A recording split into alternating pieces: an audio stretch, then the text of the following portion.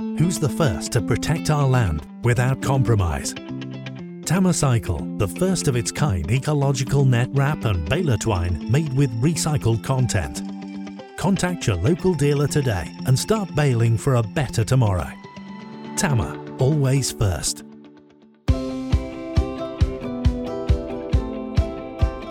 Hello and welcome to your Over the Farm Gate podcast, brought to you by Farmers Guardian.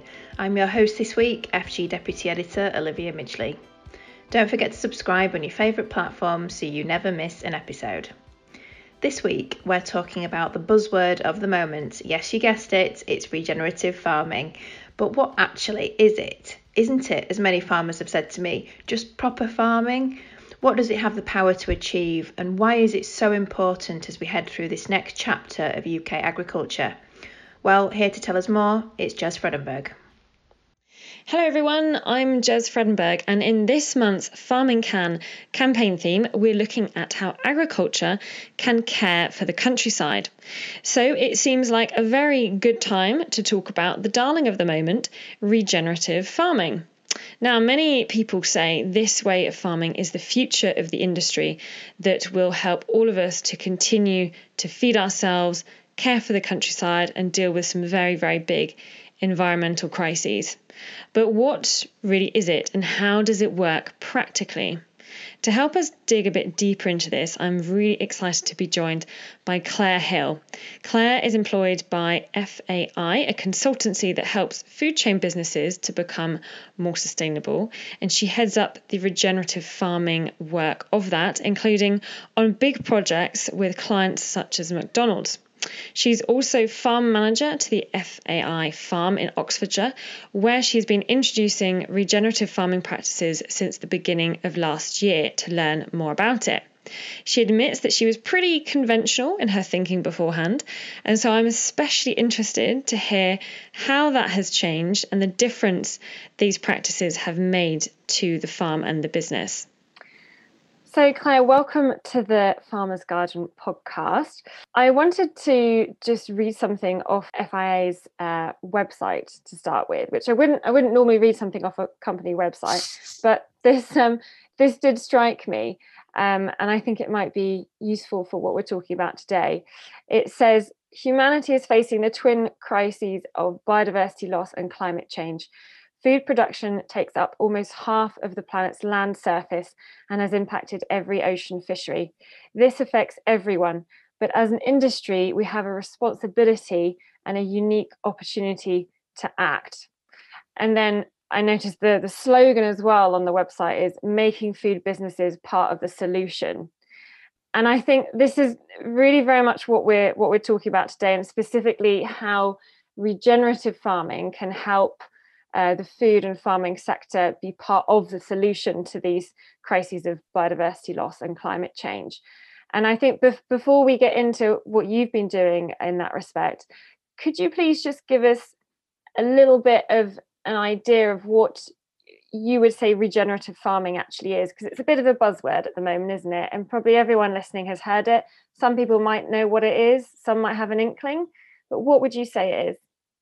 That's such a good question. It's the first question on everybody's lips, and it's also the question that I wanted to know when I first started looking at all of this. It's like, well, what is it? And nobody can often give a clear answer. But in the main, it is, I guess the way to summarize it in the main is it's about taking a slightly different approach to decision making, and ultimately, is a farm regenerative or not? Is the land regenerating? When you look at the surface of the soil and possibly dig some holes in the soil, are there signs that regeneration or degeneration is occurring? So in that way, it's really simple. But how do we look at that? What indicates it? Who says that that's the right thing to do? And what do I change on my farm in order to achieve it? Those are the more difficult questions.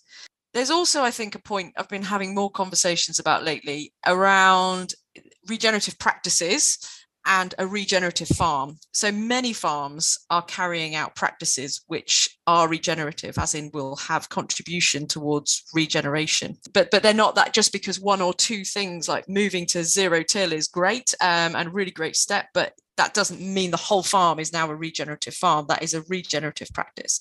And that's something I think that often gets blurred in conversations about it. On the farm here, we decided to go for the Savory Ecological Outcome Verification Scheme, which I think there's only 9 farms in the UK currently certified under that scheme, because it is a completely new approach to certification, whereby the team actually come out and spend 3 days on the farm for us in our first year, looking at our soil and what's happening. Just so we kind of really get this clear in our heads about what a regenerative farming system looks like, would it be fair to say that it is a circular system? It is a system where ecosystem services are all functioning properly, and all of that together is causing that regeneration? Or is what a regenerative farming system looks like for one farmer versus another is not the same. And in the past, we've been delivered this sort of top-down approach, isn't it? It's sort of a top of a supply chain has decided this is the standard we want, and we're going to tell everybody below us what we're going to do. And that means as farmers, we get told how we're going to farm. Whereas what I feel is one of the really exciting things about regenerative agriculture is it's for us to grasp hold of that and say, well, how do I make my farm regenerative? And what does regenerative mean to me? Because the knowledge about the land and everything comes from the people that are working it. And we've kind of gone down a certain route. We've all thought we've been doing the right thing, and then all of a sudden everyone's told us, no, this is not good, you're killing the planet, this is not how we want our food produced anymore. And we're okay, right, well, what's the new good? And regenerative agriculture is an approach which has in a way been practiced for a long time, but maybe we've just lost touch with it a little bit, and now we just need to reconnect with what that is, and go forward from here. So would you say as a farmer, it's about taking the knowledge that you already have of your landscape and your farm and how it behaves under different conditions, and kind of learning about it in a different way? Or would it be fair to say in a more in-depth way or a more ecological way, or what would that be? I think one way to describe it is it's like through a different lens. So it's the same, we farm the same livestock here on the same land as we did before we were giving ourselves the name of being regenerative. We're livestock farmers, and we were then, and we are now. But it's the way in which we view it through a different lens. We look at it differently. And there is definitely an element of reconnection with the land, not relying on someone to come and do a test or seeing what we see, from the tractor. This is about getting out, digging holes, but not just digging a hole and going, oh, all right, well, I've got some earthworms and there's a bit of soil, and learning what that means. And learning how ecosystems work, I think is the thing. And then how do I change my management practice? So an example would be weeds. One of the biggest debates, well, if we, do everything differently, or we don't keep on top of our grass management, the weeds get really bad. And I always use the example of thistles. In the past, we're an organic farm, and we followed all our grazing with a topper. That's what we did. And that's quite a big input for us, both in time and machinery and diesel.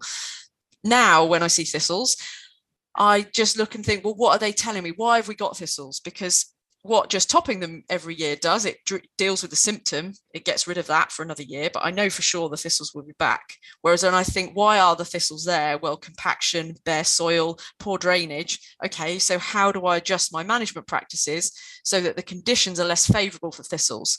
Well, we do adaptive multi-paddock grazing, and we give longer rest periods, and bit by bit the thistles are diminishing. And so it's a change of approach and thinking more than anything else. Same tools, same animals, same staff, we're all the same. It's the change in approach that's different.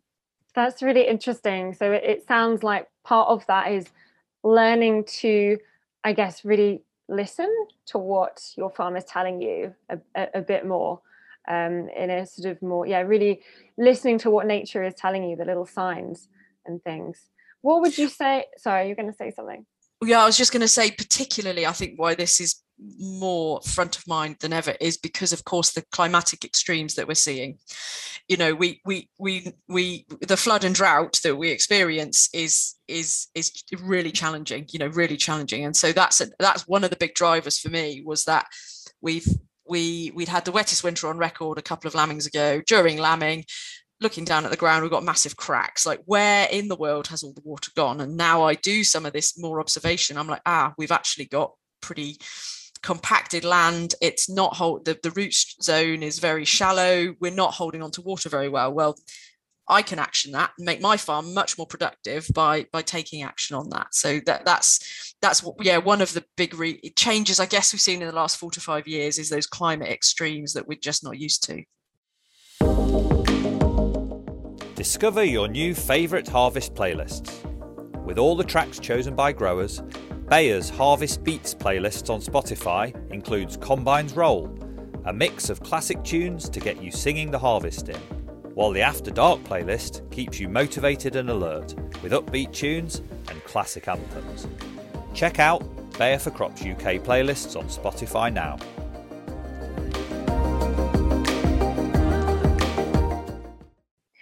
Can you paint a picture for us of what would you say when a farm is fully regenerative? And I know you said every single one will be obviously unique depending on the natural resources and everything that it has. But when a farm is like fully functioning regenerative, what is actually happening there?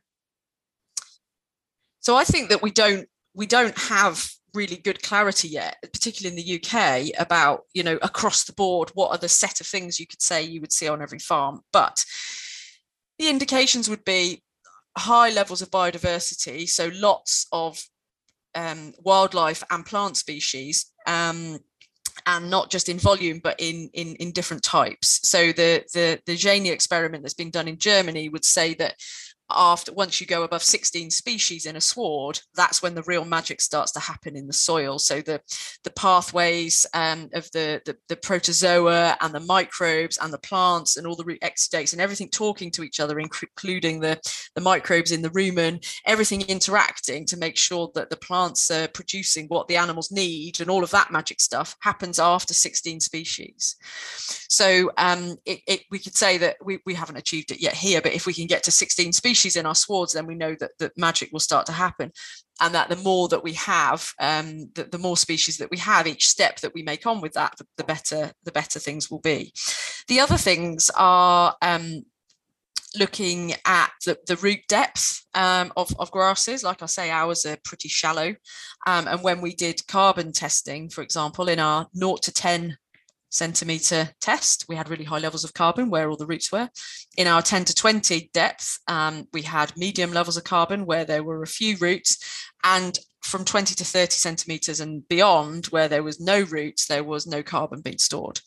And carbon, of course, is so important because we need to draw it out of the atmosphere to help deal with the challenges we're facing around climate, but also because carbon is a food source. And so by getting it into the ground, we're feeding the soil and the microbes and everything happening there.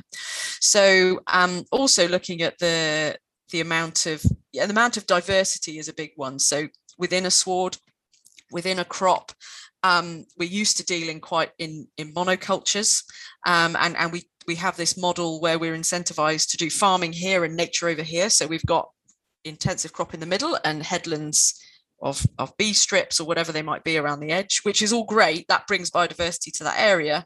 But how about if we could farm in a more diverse way across the board? I don't have the answer of how to do that, I should say. Like, I don't know what that looks like, but that would show a farm that was regenerating. And I think is where's key is if you say, well, if we can get our plants working really well and we don't have to use nitrogen on our grass anymore, for example, when we get 16 species plus, we've got such activity that nature is making its own nutrients, and that would be a place where I would say you could say, I think now I've stopped using nitrogen completely and my productivity is still very good, if not better. Now I am regenerative. Excellent, awesome, thank you. Well, let's hear a little bit more about what you've been doing on the farm. Can you tell us first, Claire, tell us a little bit about the farm? Where is it exactly?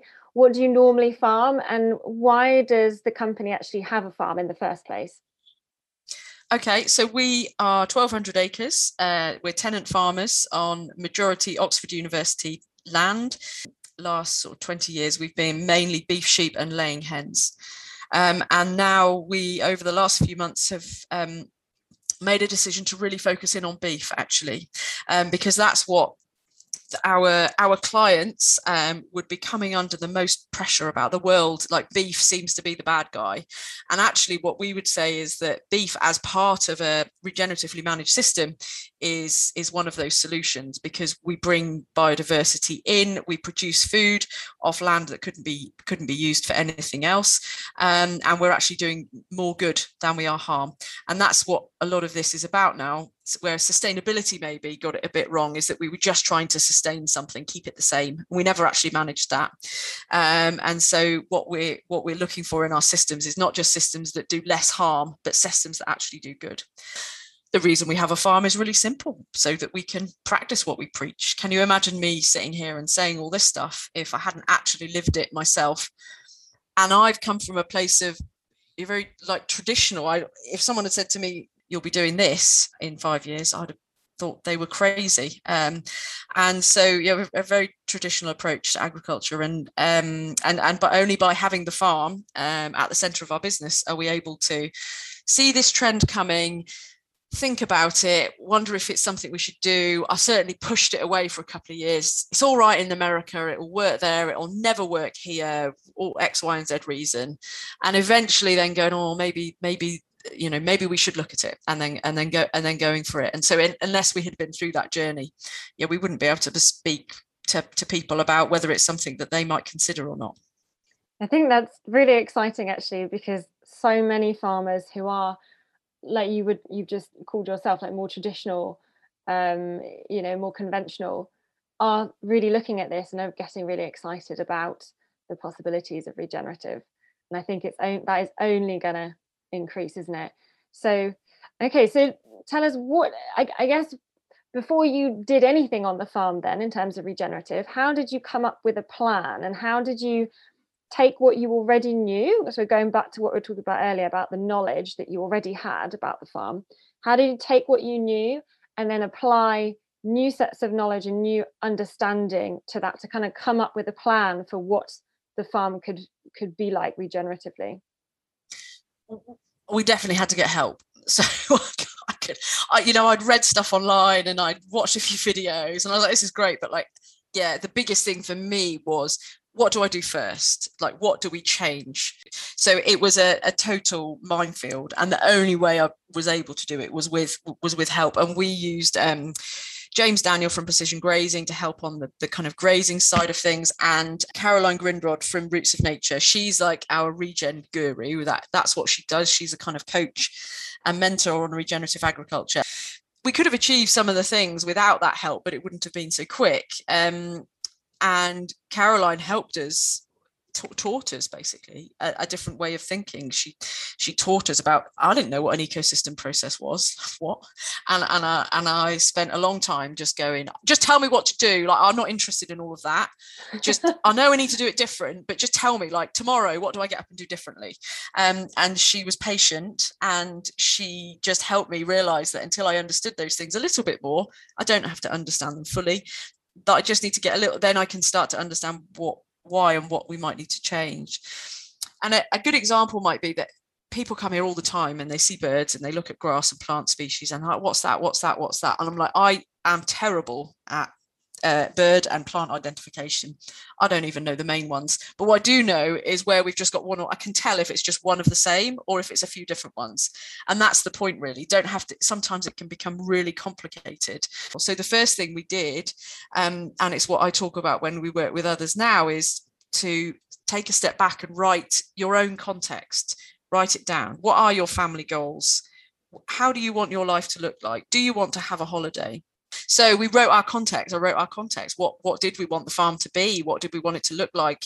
Did we want lots of people involved or keep it really small? Like all these different things. And what did we want the farm to look like in 5 or 10 years? Did we want it to be full of wildlife?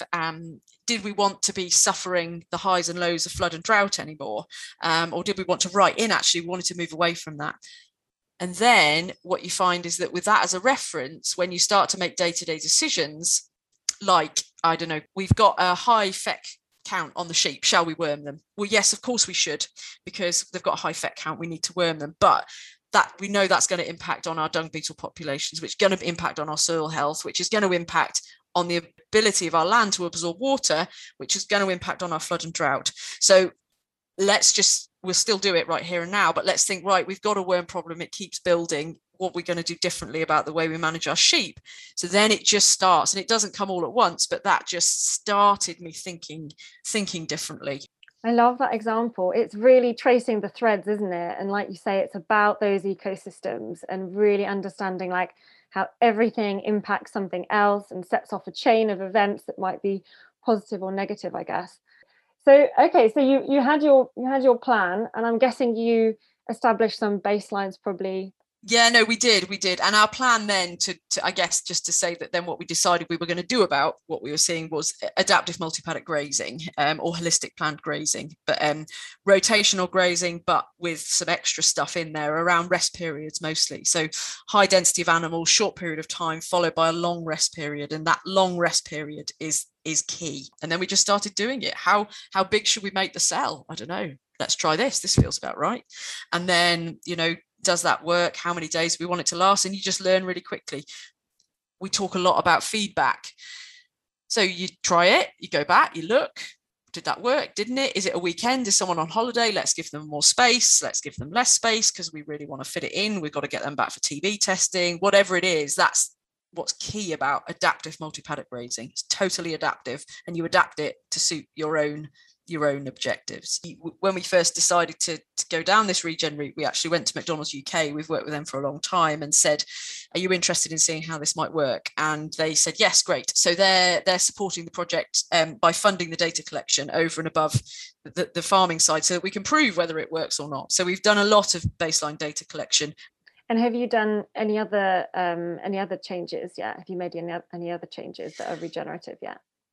So just by changing the grazing plan, it turns everything upside down. So the genetics decisions about how we're going to breed, how are we going to accept that we'll have to break them off into smaller groups to go with the bull, or do we look in a year or two's time that we just run, a few bulls, all of the same family altogether, or not? And how do we DNA test the offspring in order to know, or do we not care about who the sire is? That genetics conversations would be a big thing that we've changed. We've started to understand a lot more about minerals and what animals are getting from the land, and observing maybe like animals that are shedding winter coats better than others, and obviously linked to mineral deficiency. We've always known that, but starting to observe, okay, so do we mineralize for that, or do we select from the ones that are really well adapted to this system and are thriving the best? We've done one polyculture cropping where we've planted a mix to feed our chickens. Wouldn't say that's been the most successful, wouldn't put it as a total failure, but we've had so much change sort of happening and things popping up all the time, it probably didn't get the focus it needed. Also, we're just going into a new countryside stewardship higher tier agreement. We've changed the emphasis and the focus on the way we do that. So aiming towards species richness and tree planting. Those would be our two kind of focus areas. We all know trees are great, but also what they add as far as microbes to the soil, fungi, shade and shelter for the animals, browse for the animals, all helping with the nutrient cycling and mineral cycling. And what have been the impacts so far of these changes? So the animals are doing really well. We're outwintering now. Cows, so each year we've experimented with outwintering on a farm that everybody told us you'd never outwinter on. The only way we achieve outwintering is if we continue with the cell grazing and we put bales out. So that's been an impact, is we don't have to store hay anymore, because we just take it from where we make it and we place it out now in round bales, tightly wrapped, and then that's ready for the winter. So our storage and handling of hay has gone down.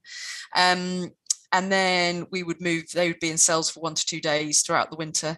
And so we're outwintering more animals. Each year we push it more, and means our winter housing costs have come down, or it frees us up buildings to be able to earn other things. The next thing is that our daily live weight gains are good, and if not better than they used to be. And we're finishing animals in sort of 18, 19, 20, most things will be gone by 21, 22 months. A while ago, when everything was on a much more intensively fed system, we wouldn't be starting to finish until 23, 24, and things would be going 25, 26, 27 months.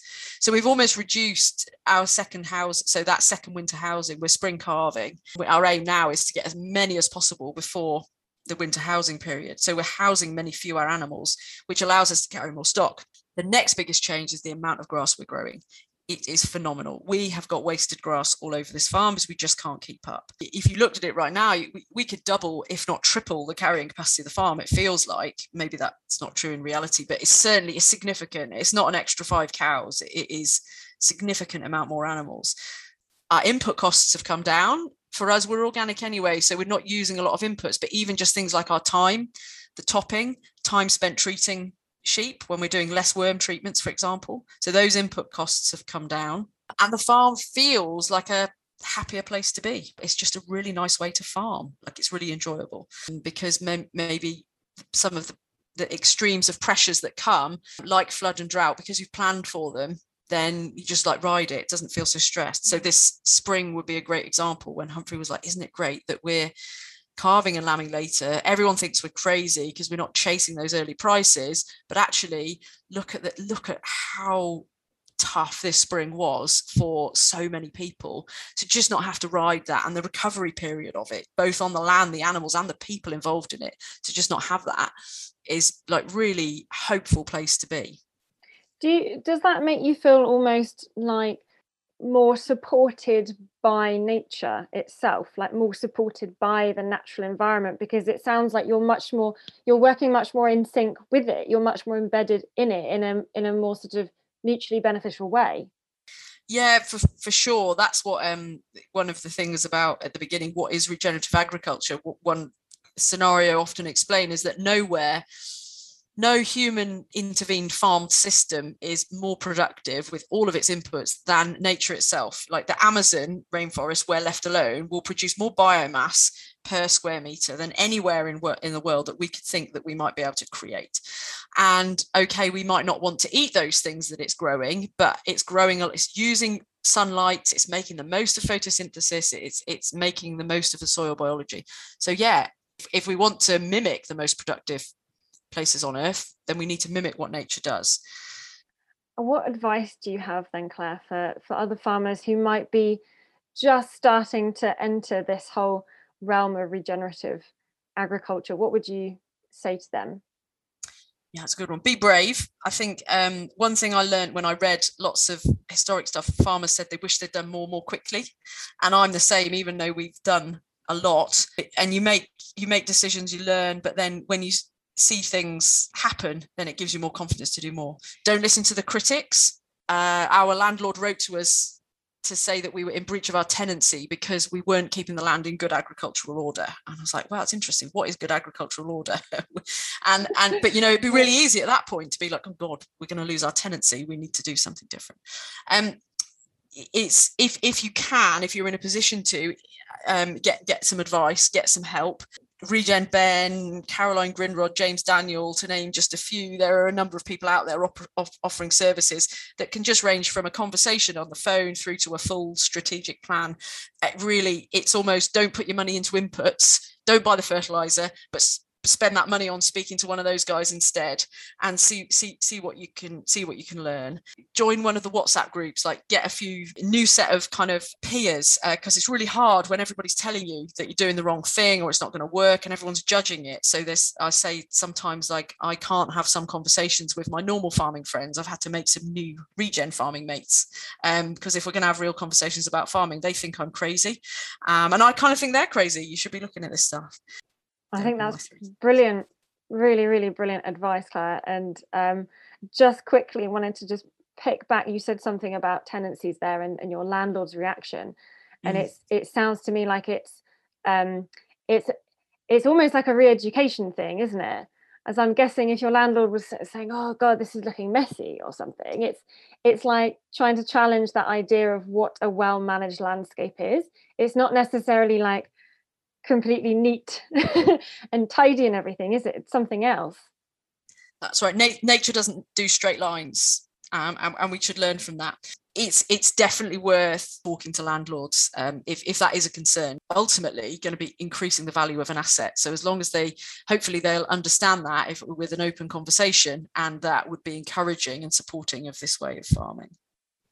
Brilliant, Claire. Thank you so much. I think we've had a really fascinating conversation there about regen farming, and I think it is the future, isn't it? So it sounds very much like it's a very, very big mind shift in all sorts of ways. And I think it's really exciting that more and more people are looking at this. So thank you for coming on and sharing your experience and your knowledge and advice with us. And please let us know what happens going forwards. Thank you to Jez and to Claire for that fascinating insight. And if you want to know more about the FAI project, then just head to the website. It's fai.academy and click on the regenerative farming tab where there's loads of information. Well, that's it for this week. We hope you enjoyed the show. Just make sure you subscribe so you don't miss any new episodes of Over the Farm Gate. But until next week, from us at FG, thank you for listening. Goodbye for now.